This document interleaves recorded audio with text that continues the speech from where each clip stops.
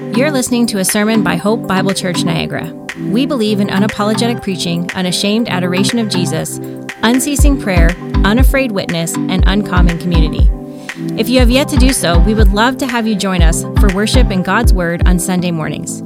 For more information, visit us online at hopeniagara.ca. Thanks for listening. Morning, Hope Bible Church Niagara. Good to see you. Really good to hear you as well as you sing praises unto the Lord. Before I get to my sermon this morning, and God willing I will in just a few moments, I've been asked by the elders to share on their behalf our plans for this year's Christmas offering. If you are new or newer to our church, probably helpful for you to know that every year here at Hope Niagara, we take up a collection at Christmas time for specific purposes that the elders have prayerfully identified.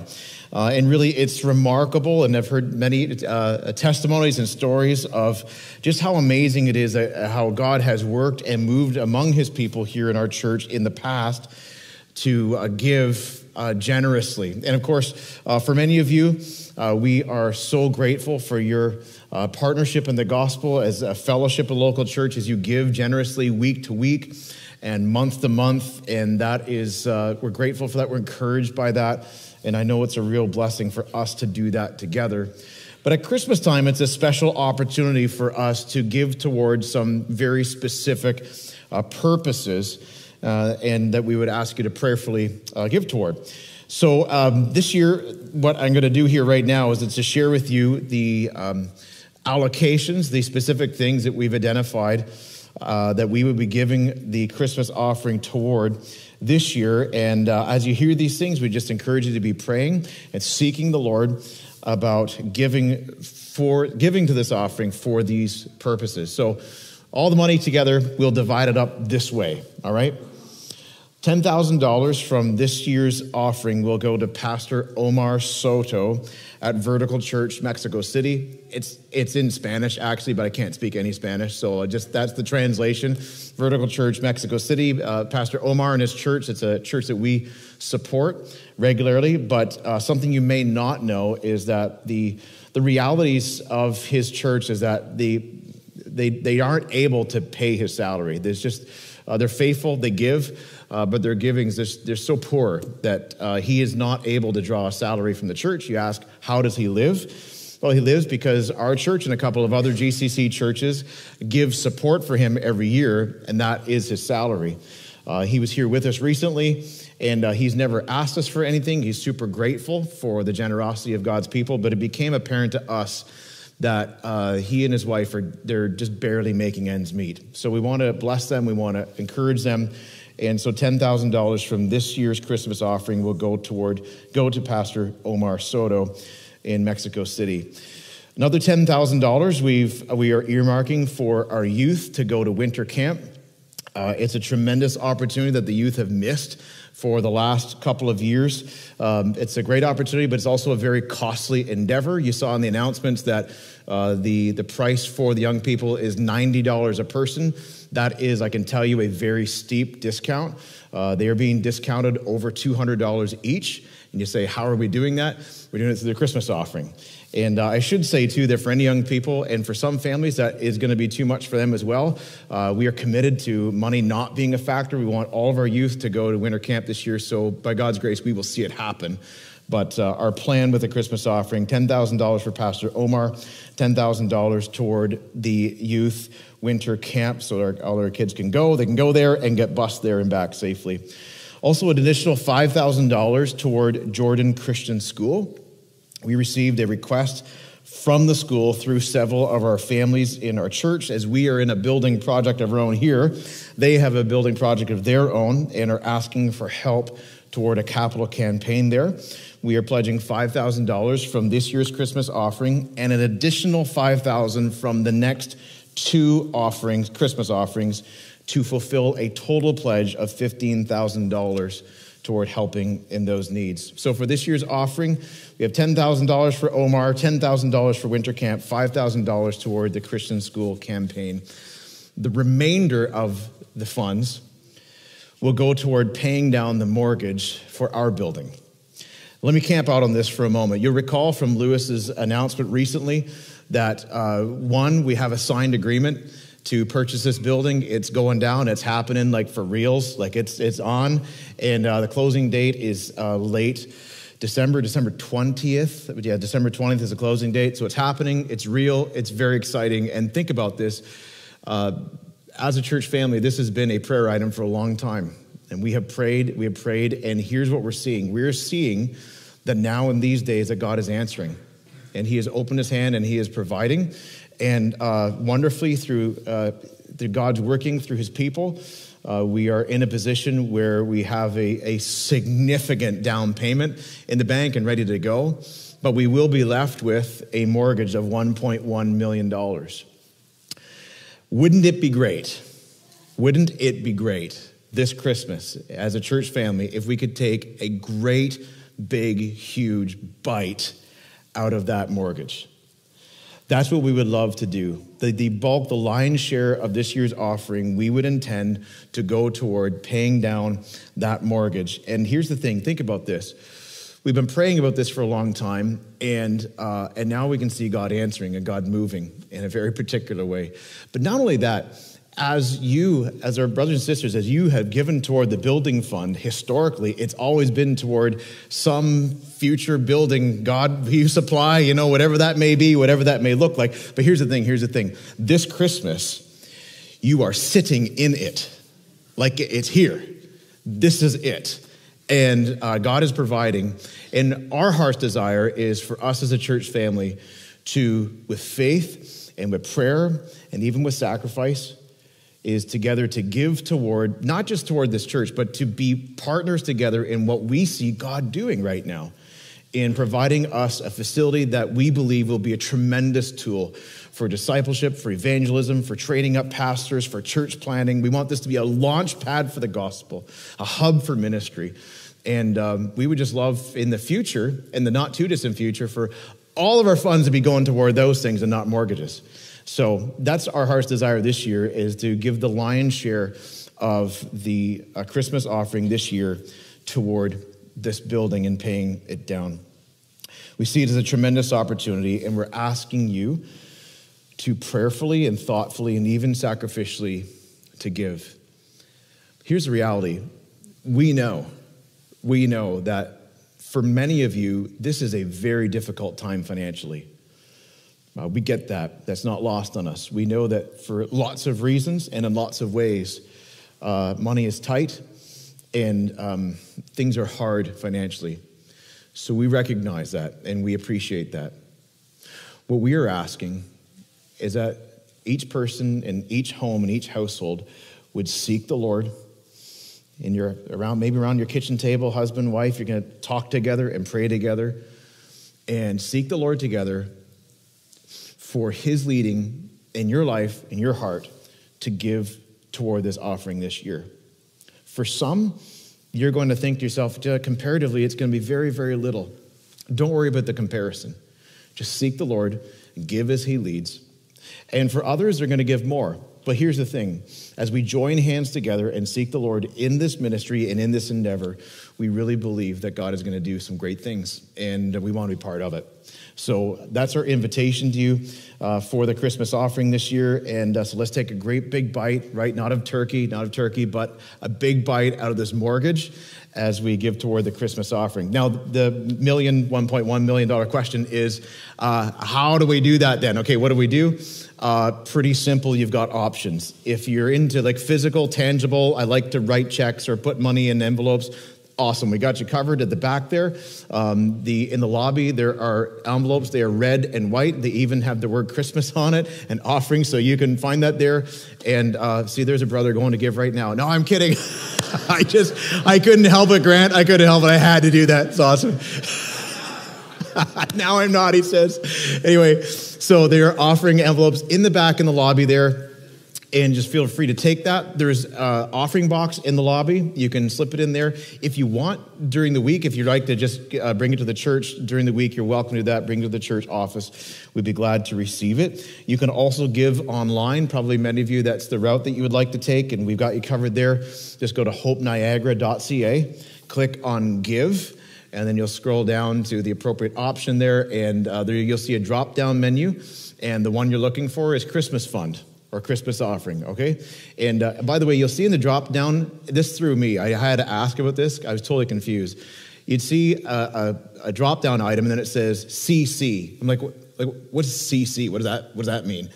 Credit card. I'm like, oh, okay. So if you're using a credit card, that's the one you want to use. Very simple, very straightforward to give online. So you can give 10 physically with the envelopes. You can give online. Now you wonder, when is the deadline?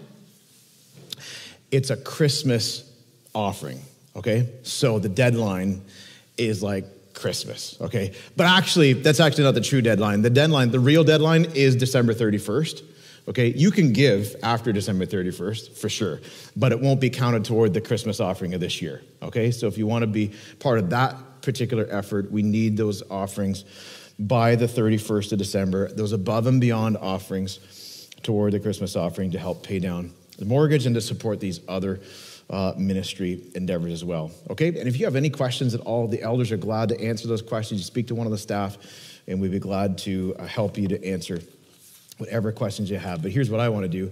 I want us right now, us as a church family, let's pray.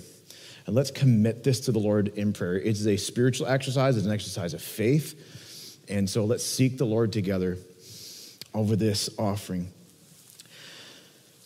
So, Lord, we look to you, and we readily acknowledge that you need nothing. And, Lord, we read in your word that powerful picture, that powerful statement that you own the cattle on 1,000 hills. All the wealth in the world really is yours. And, Lord, we rest in that. We rejoice in that. And we take courage in that.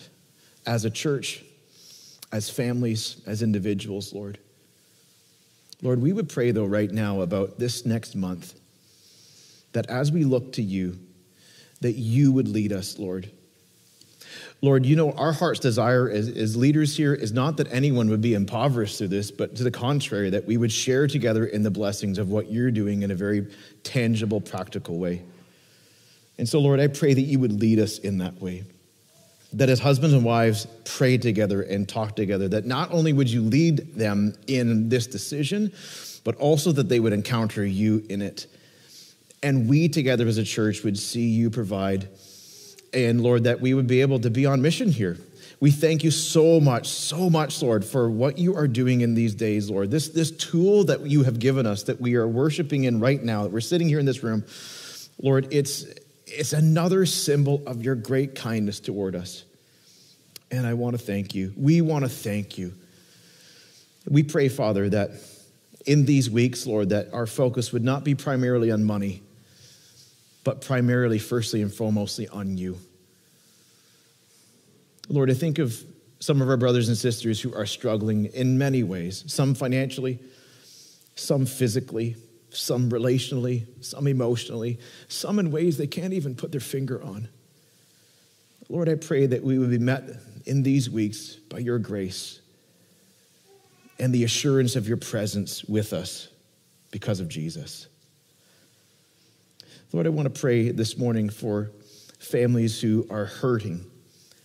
We think of families who are on long, difficult journeys. Pray for the Langendoons, Lord. You continue to uphold them and strengthen them. We thank you, Lord, for your grace to them in so many ways, but we pray, God, for strength to keep going. Lord, I pray for our brothers and sister Eugene and Daria, Lord, as they grieve over what's continuing to happen in Ukraine, Lord. Oh, God, would you put an end to this violence, Lord? We plead with you, please, oh, God.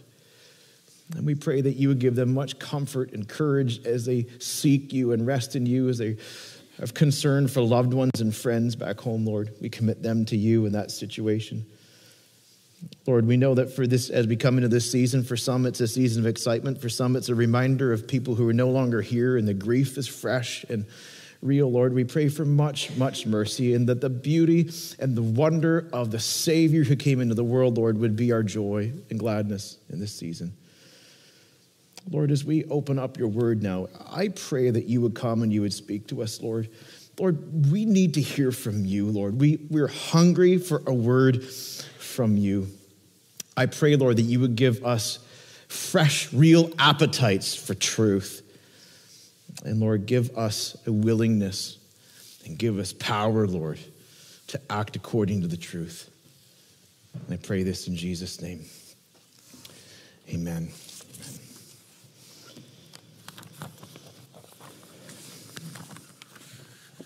Let me ask you this question. How are you when it comes to making decisions? Like, how are you at decision making? When you got a choice to make, option A, B, or C, how do you do with that? Is that something that you excel in? Is it something that you get excited about? Is it something you feel that you're good at? Or maybe is it something that you don't like doing, something you agonize over, something you really try to avoid? Maybe it's something you really dread when you've got to make a big decision. You know, thinking about decision making reminds me of a story I heard a number of years ago about two men who went to place a bet on a soccer match. And when they went to place their bet, they realized that for some reason there was a mistake made, and the deadline for placing the bets was set at a time after which the game would be already over. And so they looked at each other kind of in disbelief, and all they did was they watched the game, made note of the final score, bet accordingly, and cashed in. Now, I tell you that not to comment at all on betting, and if you are in favor of sports betting, then you won't want to know my opinion about it, because I have a very different opinion on it. But I share this with you because I think of this. I think, wouldn't it be great if the decisions in my life were that easy? Like, I already know the outcome before I have to choose. Wouldn't it be great if I already knew how it was going to go before I had stepped out? I mean, think about it. Would it be wonderful if you knew the return for sure before you invested? If you had the answer before you even asked the question? Wouldn't it be wonderful if you could know already if you'll like that job, if you'll love that job before you apply to it? Or wouldn't it be wonderful to know that you really like that program before enrolling in it? Wouldn't it be fantastic if you could know for sure that that neighborhood would be a good fit for you before moving, or which of those options would be best for the choosing? Don't you wish that we could remove some of the risk out of the choices that we have to make? Here's the thing. If you're with me in that, then we have to get comfortable with this ugly reality. It's that life isn't like that. We don't have that luxury. One of the many frustrations of living in a fallen world is that things can and do go badly. That's just the reality. And there are choices that we will make that we are going to regret. If you don't already have half a dozen populating your mind right now that you already do regret. The reality is that we don't know what will happen until it does happen. And that can be a source of frustration. It can be a source of agony when we're having to choose without foreknowledge. So when it comes to decision making, we often many of us find ourselves anxious because we don't know how it will go. And then that anxiety can build up into inactivity. Become so overwhelmed or so fearful of what might happen when we're presented with an opportunity to do something, to step out in faith, to boldly do something. We sometimes find that instead of moving forward, we're hesitant or reluctant or fearful. We stall under the paralysis of overanalysis and find ourselves really fear getting the best of us sometimes and just not doing things that we might otherwise do if we didn't feel the way we did about it.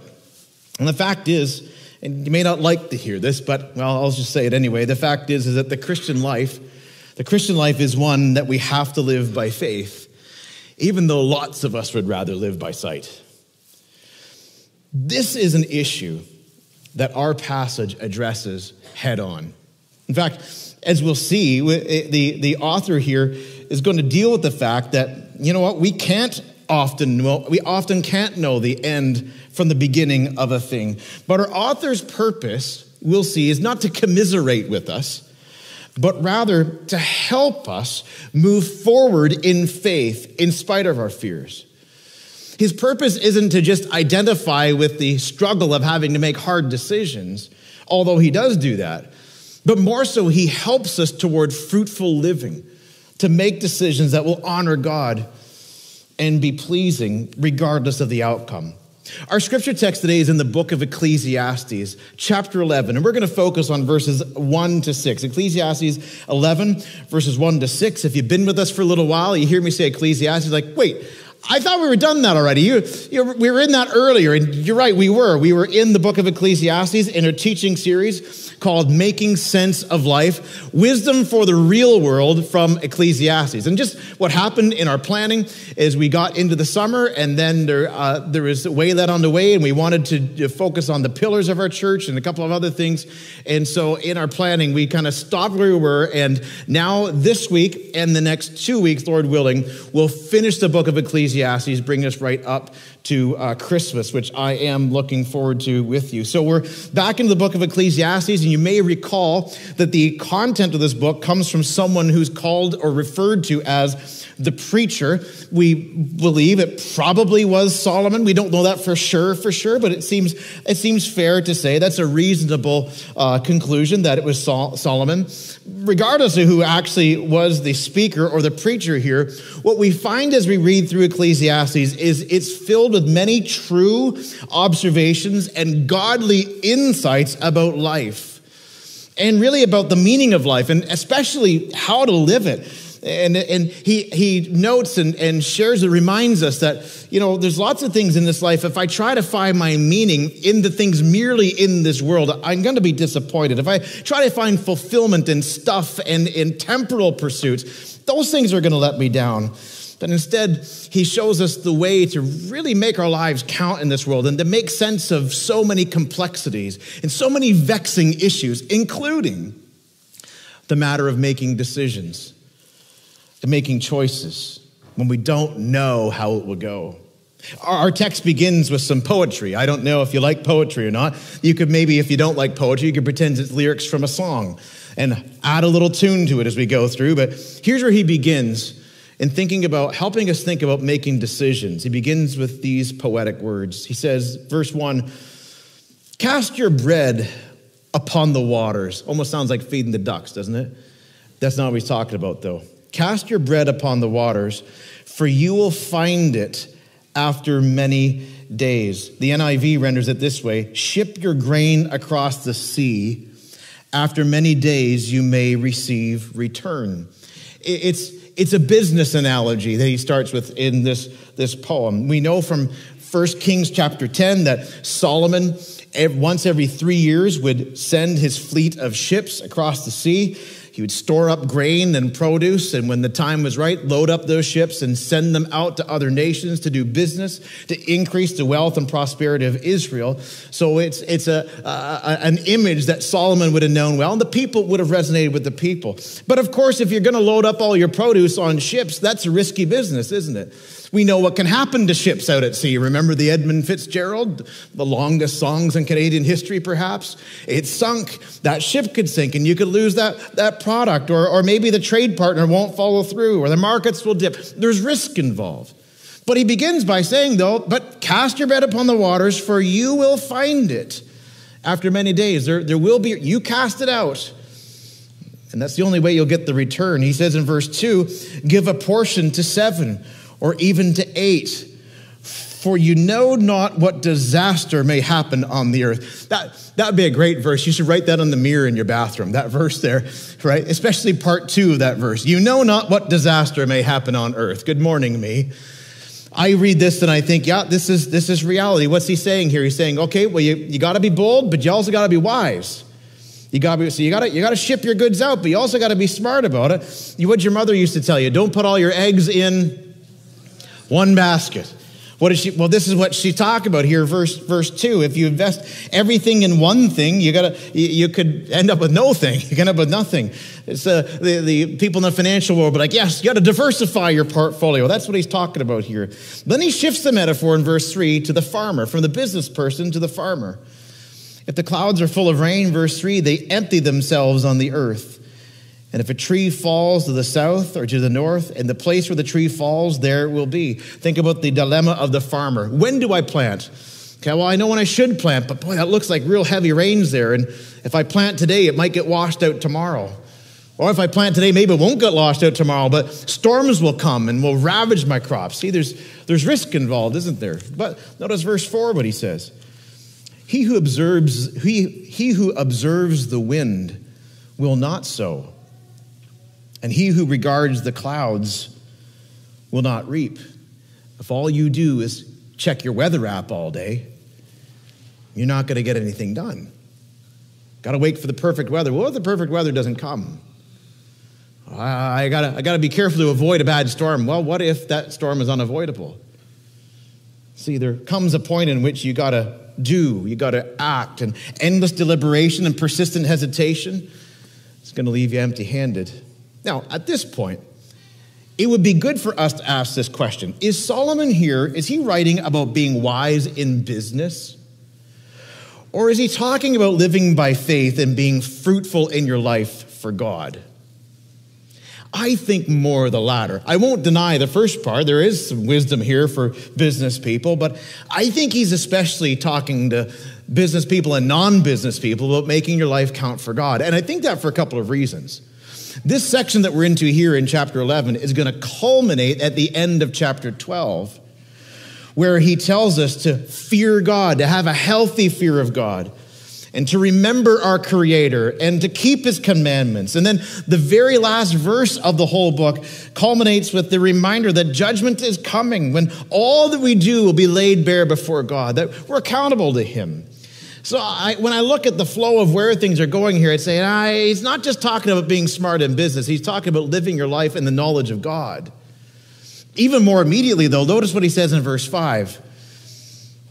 As you do not know the way the Spirit comes to the bones in the womb of a woman with child, so you do not know the work of God who makes everything. You see, he reminds us here that what we're dealing with is the sovereignty and the providence of God. When we think about the sovereignty of God, we think about the fact that God has full rights and full authority over all things.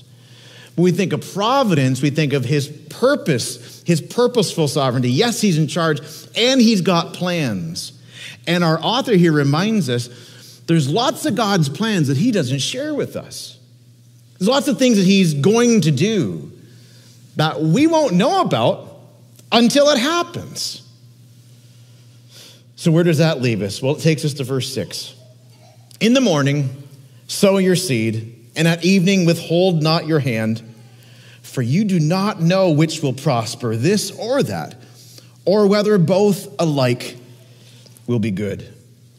Now, as I look at these 6 verses, here's how I pull it together for us this morning. I see here at least 3 truths for us to know and to embrace. 3 truths, and then 1 response in light of those truths. So 3 truths, and then 1 response. First truth is this, and some of us this morning are not going to want to hear this, but I'm going to tell you anyway. Truth number 1, we live by faith, not by sight. We live by faith, not by sight. You say, why would I not like that? Yeah, because you're not like the person sitting next to you. Because that person hears that and says, but I don't want to live by faith. I like to live by sight. I like to know. Remember Mr. Rogers? It's nice to know. It's nice to know. I like to know. I like to know too. And so if we're in the same camp, we get this, that living by faith, not by sight, is like, I don't want to live by faith. I like to live by sight. But the reality is that the Christian life is one that we do live by faith. There are things that we do not see. You know, the reality is that when it comes to faith versus sight, what we mean there is we mean that we live our lives believing some unseen realities. And there's all kinds of unseen realities in this life. I mean, think about the biggest of all is God. We don't see him. God is spirit. We don't see him. How about the presence of the Holy Spirit? How about heaven to come, God's eternal kingdom? These are unseen realities. They're real, but we don't see them with our physical eyes. We cannot see them. And one of the many realities that we don't see is the future, namely the immediate future. The immediate future is something that we cannot know. Now, the Bible shows us with wonderful descriptions and strong affirmations the ultimate future. So with the eyes of faith, we can see the ultimate future, and we know that ultimately in the end, we know that in the future, Jesus is going to return. We believe in a physical bodily resurrection. We believe in our forever home in heaven. We believe these are things that were promised, and we're shown the ultimate future. I was in a meeting earlier this week with some pastors, and one of them shared a kind of a funny story about a prayer meeting in which they must have been talking about the victory that we have in Jesus. Because of the death of Jesus and his resurrection, when you trust in him, you have the forgiveness of sins and the promise of forever victory in him. And I guess it must have been in light of these things that he said, one of the young women stood up in prayer meeting and said, God, I thank you and I praise you. In the words of Freddie Mercury, we are the champions. Don't know I've ever heard of Freddie Mercury mentioned in a prayer meeting before, but anyway, okay, that works. We are the champions in Jesus. It's true. We live by faith, not by sight. There are things that we do see spiritually. We're promised. We know our ultimate future, but when it comes to our immediate future and what's going to happen today and tomorrow and what will be the outcome of this decision you make or don't make, we don't see that. We're blind to that. So what do you do? Well, our text here shows us that when we live by faith and not by sight, we therefore need to be bold and wise. Or maybe instead of the word bold, we could use the word courageous. Courageous and wise. Verse 1, he says, cast your bread upon the waters, ship your grain across the sea, for you will find it after many days. It's the many days piece that kills us. The waiting, the how will this go? But the reality is that there's a call here to be bold, to be courageous, to make godly investments with your life, to do some things, to act, to say some things, to be courageous, to move forward, that when opportunity knocks, to open the door, take advantage of the opportunity sets before you, that God sets before you. But also, not only just be bold, we don't just want to make a me-sized hole through the wall. No, we also got to be wise. And that involves some thinking, some planning, some praying. Verse 2, give a portion to 7 or even to 8, for you know not what disaster may happen on earth. So yes, go for it, but that doesn't mean don't think about it. Pray, plan, be intentional, be bold and courageous, be wise. Why? Because, well, we live by faith, not by sight. And so if we're going to live by faith, we got to be bold and courageous, but also to act with godly wisdom, with patience, with prayer. That's the first truth. We live by faith, not by sight. Second truth. If you don't sow, you won't reap. If you don't sow, you won't reap. You say, where do you get that from? Look at verse 4. He who observes the wind will not sow, and he who regards the clouds will not reap. If you never step out in faith, if you endlessly delay, if you stall persistently in taking steps, the outcome in the long run will be as bad or even worse than what you're afraid it will be, because you've done nothing. If you don't sow, you won't reap. That goal, that dream, that ministry, it won't happen if you don't act.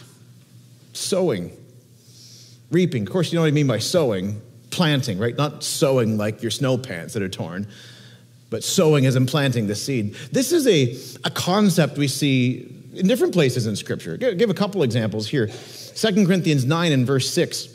Now, the context in this verse is on giving. It's not about decision-making in general. It's about giving. But notice what Paul says. He says, the point is this. Listen to his principle. The point is this. Whoever sows sparingly will reap sparingly, and whoever sows bountifully will also reap bountifully. See, there's a correlation between acting, between doing. In this particular context, that has to do with giving. There's a correlation between what you do and then what happens after that. We're not fatalists as Christians. No, we believe that even under the sovereignty and the providence of God, our actions, what we do matters. Or how about another verse from Jesus? John chapter 12 and verse 24, he says this, again in a different context, talking about his ministry on the cross and about him going to die on the cross. He says, truly, truly, I say to you, unless a grain of wheat falls into the earth and dies, it remains alone. So think about that. I got this little precious baby, little beautiful little grain of wheat. I don't want the poor thing to die, so I'm going to keep it here in the jar, nice and safe. And what will happen with that grain of wheat? Nothing. Nothing. It'll dry out. That's right. It ain't going to do anything. Do you mean I have to kill the little baby piece of grain? You got to put that thing in the ground. That's what Jesus is talking about. Unless a grain of wheat falls into the earth and dies, it remains alone. But if it dies, if you plant it, it bears much fruit. Now, context is important. What's Jesus talking about there? Well, he's firstly talking about his own life and ministry, particularly his own death on the cross. And when Jesus died, think about that like a seed being planted in the ground as he is crucified and buried. What did he accomplish there? Oh, much, did he not? In fact, the fruit of that sowing is astonishingly great. And even when you look around the room here today, you see much fruit of that even here in this room, maybe even in your own life. Now also think about the example that Jesus sets here. As he sowed, as he gave of himself, as he died to self, the example that he sets for us is one to follow also. See, there's a principle here about living my life and giving of myself and serving and going, even if there's a risk it won't go well. I want to sow in my life because I want to reap. I want to make my life count for God. I don't want to keep my life in a jar on the shelf. I want my life to go into the soil so that God would be glorified and I would have much joy in him being glorified. You see, loved ones, the point is that if you don't sow, you won't reap. Now think about that when it comes to making decisions in your life and making choices. We're reminded here again in Ecclesiastes 11:4, he who observes the wind will not sow. If all you do is try to calculate and line your ducks up perfectly, if that's all you do, you won't see any results. You'll miss opportunities. And he who regards the clouds will not reap. Think about your own life and testimony. Think about your own salvation. If you are in Jesus, there's a really good chance that if you think back through how God saved you, you'll recognize that there was people or maybe a person who, like that seed, they died to self. They sowed. They made an investment. They made an investment of time. They made an investment of prayer. They took maybe some relational risk to tell you some things and to share with you some things. They stepped out there in faith, and yeah, you go back and ask them, maybe they did have some fear and trepidation in their hearts, but they did it, they acted, and God used that to give you a true knowledge of Jesus. And aren't you glad they did?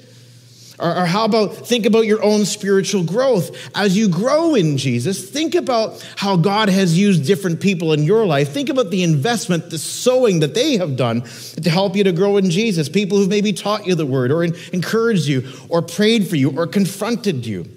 You know, I've shared with you this many times. I'll share with you many more. Huge turning point in my life. A decisive turning point in my life was when my wife, now then just friend, took huge relational risk and confronted me about duplicity in my life and sinfulness. And I'm telling you right now, on a human level, if she hadn't done that, I would not be here. In fact, I shudder to think where I would be if she hadn't sown. But she did. And praise God, there was reaping. Praise God, somehow, some way, there still is. But loved ones, if you don't sow, you won't reap.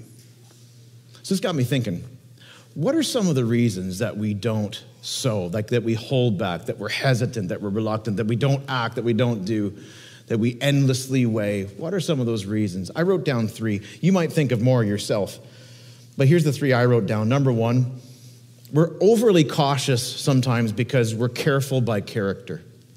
We're careful by character. It's just your wiring, right? There's others around you. They're the crazy, wacko, spontaneous skydivers in your life. And let's just all agree, they are very strange people. I don't get them. I don't understand them. I'm glad I'm not them. But we do need them, because sometimes if people like us, careful by character, we need people like them to push us, to encourage us, to challenge us along the way. Sometimes we're careful by character. Now, you spontaneous skydiver crazy people, you need careful by character people in your life too, for the wisdom piece from back in verse 2. But some of us are just sort of our wiring. We're a little hesitant, just kind of in our nature, and it's not necessarily intrinsically wrong. But it does mean for some of us we got to be a little more intentional than other people do. Second thing I wrote down is sometimes we're overly cautious because we're frozen by fear. Fear of failure. Or how about FOMO? You know what that is? FOMO. Fear of missing out. Like, what if I go here when really in the end it would have been way better if I'd gone there? Sometimes we're like the lion in The Wizard of Oz. Remember him? This big, ferocious lion. And what was his problem? He was a coward. He was chicken. And sometimes that's the way we are. We're deathly afraid of failure or suffering loss or choosing the wrong path, things being worse than we imagine. Third reason we're overly cautious is we're often overwhelmed by options. We're overwhelmed by options. It's great to have choices, but for lots of us, it's a curse because we got too many choices. Listen to the words of Kevin DeYoung. He wrote a great little book called Just Do Something. Great little book. This is what he says. Here's a quote from his book. Talking about the reality that in this generation, we've got so many choices. Here's what he says. With so many choices, it's no surprise that we are always thinking about greener grass on the other side of the fence. I'll just insert another quote here from Robbie Simons. He says, the grass is brown everywhere. We're always thinking about greener grass on the other side of the fence. Back to DeYoung. We're always pondering what could be better or what might be nicer about something or someone new.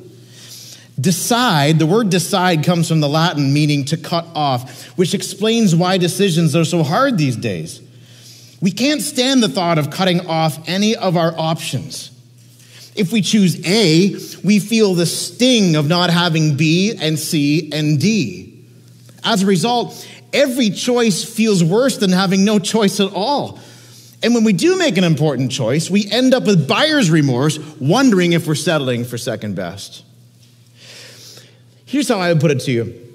One of the problems we have being overwhelmed by options is our lives are like trying to buy shampoo. Have you tried to buy shampoo lately? I was in Shoppers Drug Mart over on Bunting not too long ago, and I don't have a high need for shampoo. There's not a whole lot here to deal with. But I'm in there, all I need is just something to wash my hair. And I'm standing there, and those shelves, they're 3 or 4 high in Shoppers, and it just goes on and down. There's all kinds of different kinds of shampoos. There's different brands. There's different specific needs, like if you need volume, if you need, I think it's a little too late for that. You need volume, if your hair is frizzy. This one's got vitamins in it. This has got some other kind of eucalyptus, blah, blah, blah, whatever in it. And I just need something to wash my hair. And I'm standing there I don't know what to do. In fact, a lady came and she seemed a little more certain than me about what she was doing. She came and stood beside looking for a certain one. And I just kind of impulsively turned to her and I said, I'm so overwhelmed right now. And she kind of laughed and chuckled. But the reality is that that's what our lives are like right now. And especially for our young people, and maybe I don't know how you classify that, but for many of our young people, it is overwhelming right now with so many options. When my grandfather was a young man, when he was 13 years old, he had to leave his home to get a job because home couldn't keep him anymore. He lied about his age to sign up to go to World War I. Why? Because it was a great source of income. There weren't many options left. There were so few options, he just kind of did what he had to do to have a choice. This generation, we're overwhelmed by choices. And how do you decide? The challenge here in this text is to push us forward, to not endlessly deliberate. And I would say, and here, listen carefully, this is the heart issue. This is the heart issue. You and I have to lay down our felt right to find perfect fulfillment in the things that we do. And trust by faith that God is enough. So you're choosing option A. Yeah, maybe B, C, and D would have been more fun, would have been more prosperous, you would have liked it better. Maybe, but you don't know that. And whether you go through A or B or C or D or go on down the alphabet, let me ask you, will God be enough? Will he be there?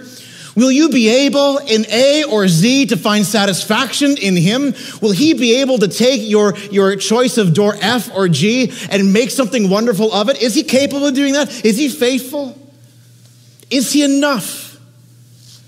Or do you have to find fulfillment in the things that you do? If you've read Ecclesiastes, you'll know that is a bottomless pit and you'll be let down.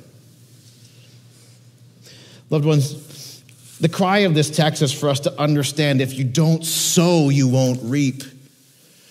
There comes a time to make a choice, to make a decision. I'll give you some practical pastoral guidance and a way I think that you can do that in just a few minutes. But understand that if you don't sow, you won't reap. That's the second truth. We live by faith, not by sight. If you don't sow, you won't reap. Third truth. The providence of God is shrouded in mystery. The providence of God. Remember to talk about what providence means? God is sovereign over everything. He's in full control. When we speak about the providence of God, we mean not only the fact that he is in control, but what he's doing because he's in control. His plans, his purposeful rule. That is shrouded in mystery. That's what he's saying in verse 5. As you do not know the way the Spirit comes to the bones in the womb of a woman with child, so you do not know the work of God who makes everything. That phrase there, talk about the Spirit that comes to the bones in the womb. That Spirit I take to mean the human spirit, the personality. It's not just a baby being formed in the mother's womb, and it is a baby being formed in the mother's womb, but it's a person being formed in the mother's womb. There's another sermon for another time. It is a person with personality, an individual, and we wonder at that. You have children, you have grandchildren. These human beings just emerge, and they're different people. They're similar from you, and they're different from you, and they're different from each other. And how does this happen? God knows. It's kind of a mystery, isn't it? Just like you and I are a bit of a mystery to whoever gave birth to us. This is a picture of what it is to know something of the providence of God. There's mystery. It's shrouded in mystery. Leanne and I recently had the privilege of visiting a part of the world where we were staying. Nearby, there was a mountain. And most times, you could not see the top of the mountain because there was always clouds around it. In fact, going up the mountain is a rainforest, and we walked up part of that mountain and found what a rainforest is all about. There's rain and there's forest, and that's what there is there, and it's often covered in cloud. You can't see the peak because it's surrounded by clouds. That's what it is to know God. We can know him. He shows and wonderfully reveals to us many awesome things about himself, but there are things that he doesn't share. With the Lord, there's many things that we know, but there's many things that we don't know. We don't know what he will do in a specific situation, in a specific relationship, in a specific endeavor, in a specific mission. Deuteronomy 29:29 says this: the secret things belong to the Lord our God. God's got secrets. The secret things belong to the Lord our God, but the things that are revealed belong to us and to our children forever. So there's things that he shows us, and there's things that he's not going to show us. Here's the point. Don't overanalyze the unknowable.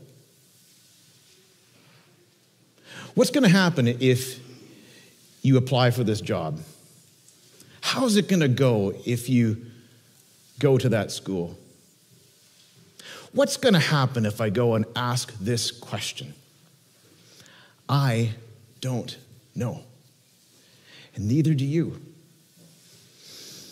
But the pain and the agony over trying to discern what will happen, while there's planning and there's wisdom have their place, there comes a point when we have to acknowledge there's some things that we don't know, that we won't know, that we can't know until the time that we do see. Loved ones, we need to embrace the truth that the providence of God is shrouded in mystery. And here's the heart issue. Here's the heart issue. I must surrender my sinful desire, and it is sinful. I must surrender my sinful desire to know the future and be in control of it. That's God's area. The future, that's in his hands. And by the way, isn't it good news that it is in his hands? People talk about themselves, that they're the captain of their own destiny. I don't want anything to do with that ship if you're the captain. You don't want it if I'm the captain.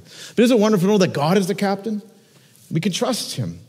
The providence of God is shrouded in mystery, but he is a good and great God, and he's gracious to us. And we know that because of Jesus, so we can rest in him, and we can count on him, and we can believe on him, whether it's door A, B, C, or D, whatever the decision is. Not saying be flippant. We've seen there's a call for wisdom here, but there's a boldness, there's a courage that goes forward, knowing that there's some things that God is not going to tell me. So I seek him for the things that he does tell me, and then trust him through what he chooses not to share with me. The future is in God's hands, not mine. I live by faith, not by sight. If I don't sow, I won't reap. The providence of God is shrouded in mystery.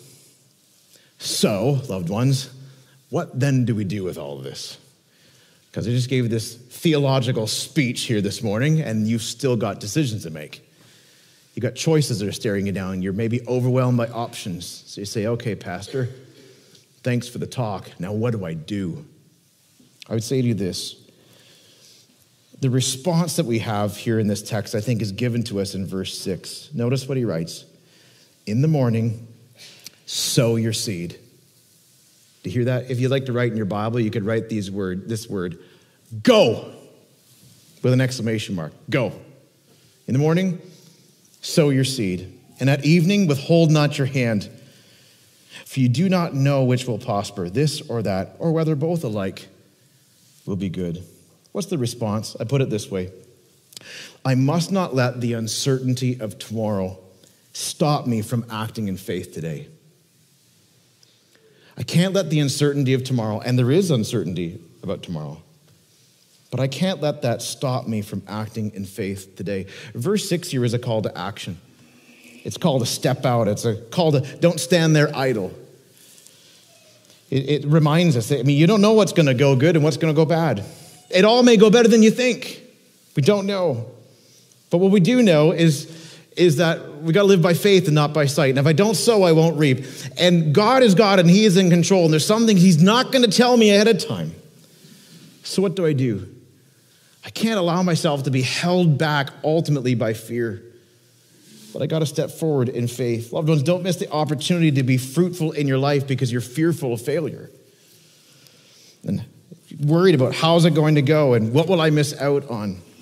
There's lots of opportunities, of course, that we'll face that the Bible does speak to, but many of the choices, many of the decisions that we'll have to make, there's not a chapter and verse to tell us exactly what to do.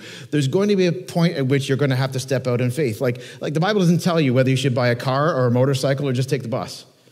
The Bible doesn't tell you whether you should buy a house or rent a house. There's principles, there's biblical principles to give you wisdom and to shape your thinking. The Bible doesn't tell you what school you should go to, what classes you should take. The Bible doesn't tell you all kinds of things, decisions that you're having to make. There's no specific chapter and verse answer for lots of those things. So what do you have to do?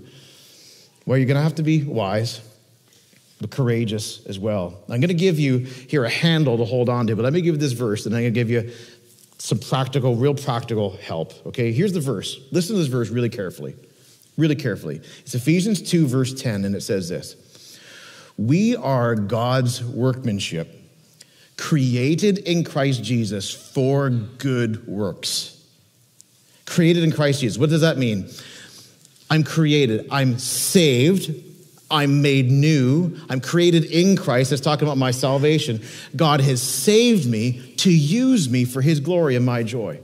He's got stuff for me to do. I'm created in Christ Jesus for good works. He saved me to live an active life for him, to be poured out for him, to work. These works, Paul says, are prepared by God beforehand that we should walk in them. God saved me to use me, and he will use you as you step out in faith. So Okay, Pastor, what exactly do I do? I have 2 things to share with you, and then I will be done, more or less. First, here's a principle. Where doors are open, walk through them. Where doors are open, walk through them. You're like, okay, enough with the vagueness and generalities, doors, plans, purposes. What are you talking about? Okay, here, let me get specific. Maybe this morning you have on your heart a sense that, I need to make more time for my grandchildren. But I don't know how I'm going to do that. Well, I would say if you've got an open door right now, walk through it while the door is open. And you can deliberate about how best to do that, but don't deliberate long. If you can't see very far ahead, go as far ahead as you can see. Maybe it's leading your family spiritually, family devotions. If that door is open, walk through it. Say, I don't know how to do family devotions. Talk to somebody who does. Well, the elders, another mature believer. Maybe there's a new friendship or a neighbor nearby that you need to reach to and that's on your heart. Something's got to happen. You're deliberating and thinking about how am I going to do that. At a certain point here, you need to do. If the door is open, walk through it. Take a step. It doesn't have to be perfect because you got a God who is perfect, who's really good at coming along and blessing imperfect efforts. Where doors are open, walk through them. Finally, hopefully this will be helpful to you. I think it will. I want to encourage you that in making your decisions and choices in life, to be bold. Bold. B-O-L-D. It's an acronym. B stands for Bible. If you got a decision to make right now, maybe it's to do with your future, maybe it's to do with the relationship, maybe it's your finances, maybe it's even your health. Bold. Be bold. B stands for Bible. What does God say? It's very possible that your specific issue, God has already addressed in his word. Maybe you're not sure about that. That's where it's great to search the scriptures, to ask someone to help you if they got a verse that would help you. If you're deliberating with something right now, ask yourself, what does God say in his word? What biblical principles apply to my situation right now? B, Bible. O stands for others. Others. What do godly people say? Godly people, like in my church family. Somebody who knows the Lord and loves the Lord, and maybe even better, somebody who knows me as well. To talk to somebody and to get godly counsel from mature believers who love you. Not just people who will agree with you. Not just people who come like, oh yeah, go for it. No, but people who are faithful to apply God's word and will give you honest feedback in terms of your skills and your talents and your gifting, to give you advice and to pray for you. In fact, Proverbs tells us that the wisdom in doing this. Proverbs 19, verse 20, listen to advice and accept instruction that you may gain wisdom in the future. You want to know what to do in your life? A great thing you can do is not only consult God's word, but consult God's people and to ask them for their input and their prayers and their biblical counsel. The third letter is L. It stands for Lord. Be talking to the Lord in prayer. Be talking to God. Talk to him about it. Pray about it. Some of us this morning are stuck in indecision and hesitancy because we're not praying. We're not seeking. You say, well, Ross, you're not talking to me. I've been praying and crying out to God for this for months. Well, then maybe it's time to go to the next step. Maybe it's time to go to D, and that is do. Decide or do, to move forward in faith, to come to a point where you say, I'm not delaying any longer, I'm going to act now. I'm going to go as far ahead as I can see, I'm going to go. Now let me get really practical. Let me just give you a couple examples. Just practice this, and then I promise I'm done. I promise. Let's just say you're deliberating about maybe a job opportunity. And you want to be bold in making this decision. What would you do? Well, one, Bible. What does God's word say? I mean, maybe it's a job that God's word would just say, yeah, it's not ethical. It's not a good job for you to do. But chances are that's not the case. And you'll see in there the instruction about the importance of work and how God can use that in so many different ways. So you're going to consult the Bible. You talk to others. Ask others to pray for you. Ask others to give you input in terms of your interest and your skill, and maybe just your need. Like maybe that thing that the other is going to do is saying, listen, you got to quit looking for options. You need this job now, so take it. Maybe you'll need that. Be praying about it, talking to God about it, open and honest before him, and then do. Step out and apply. And I don't know what the answer is going to be, but step out in faith. Or how about one more? This is the last one. Some of you will love this. How about your love life? Your love life. Now, if you're single right now, you're hearing me talk about your love life, and like, I don't really want advice from you in my love life. Oh, you're going to get it. Going to get it. I want you to be bold with your love life. Thinking about pursuing a romantic relationship with someone. Thinking about marrying someone. A desire to marry. Be bold in that. Bible. What does Bible say? Well, Bible tells us it's no sin to marry. Amen. That's great. Glad to hear that. Bible also shows us there's advantages in singleness and there's advantages in being married. Bible instructs us clearly to marry in the Lord. Marry in the Lord. So when we get to the others piece, if you come to me and you're like, you know what, I'm so interested in this person. Now, they're not a believer, but just stop right there. God has already spoken to that. And he does not want his children entering into a marriage with somebody who's not a believer. Now, you're in a marriage and one spouse becomes a believer, that's a different story. But as you seek for a partner, what does God want? He's already answered the question. So you can ask it, but we'll just point you to 1 Corinthians 7. It says to marry in the Lord. Would it be sinful to pursue that relationship? Yes. Yes, it would. Marry in the Lord. The Bible tells us that marriage is a gift from God. And we would see in Scripture that if we're seeking God in his word, what I want is not just somebody who said a prayer when they were 6, although that's not nothing. But what I want is somebody who loves the Lord, who's on mission for him, who has a passion for Jesus, to live for him and make our lives count for him. That's the person I want to join with in marriage. So consult the Bible, consult others. What do other godly people say in my life to test your heart and to point us to Scripture, to pray, to talk to God about it openly and honestly, to pour your heart out before him. Lord, open my eyes. Give me a pure heart. Give me wisdom. Maybe give me courage. And then to act, to move forward. And I would just say tenderly but boldly, I think particularly for young men, there may come a point where this is the pièce de résistance. You've got to ask. You say, well, how's that I don't know what she's going to say. I don't know either. But I do know this, that if you've done Bible, others, Lord, there comes a point in which you move forward in faith and say, God, here goes. And I'm going to trust you. Whatever the answer is, if it's yes, if it's no, if it's something in between or something I wasn't expecting, I don't know. But at a certain point, I'm going to act. I'm going to move forward. This is about making bold decisions in your life, whether it's your love life, your finances, your health, your work life. Let me ask you, is there a decision that you need to make now? Will you make a bold decision by faith? In fact, let's just pray about this right now. Let's just pray. I suspect there's decisions, there's choices that are waiting in this room right now to be made that I probably haven't even thought of, haven't even fathomed. Let's seek the Lord together about this now.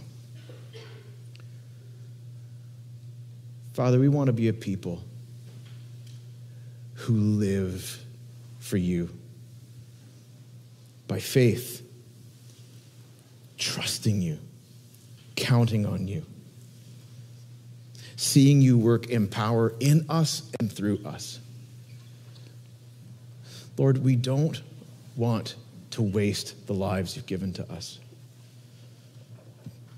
So now here I am, we're just in prayer, and you're just before the Lord right now. Let me ask you just now between you and the Lord, is there a decision that you need to make? When you get to the end, there'll be lots of things you've done that you'll regret doing. But right now is about perhaps making a decision that will spare you an equally grievous regret. Not the things we did do, but the things that we didn't do.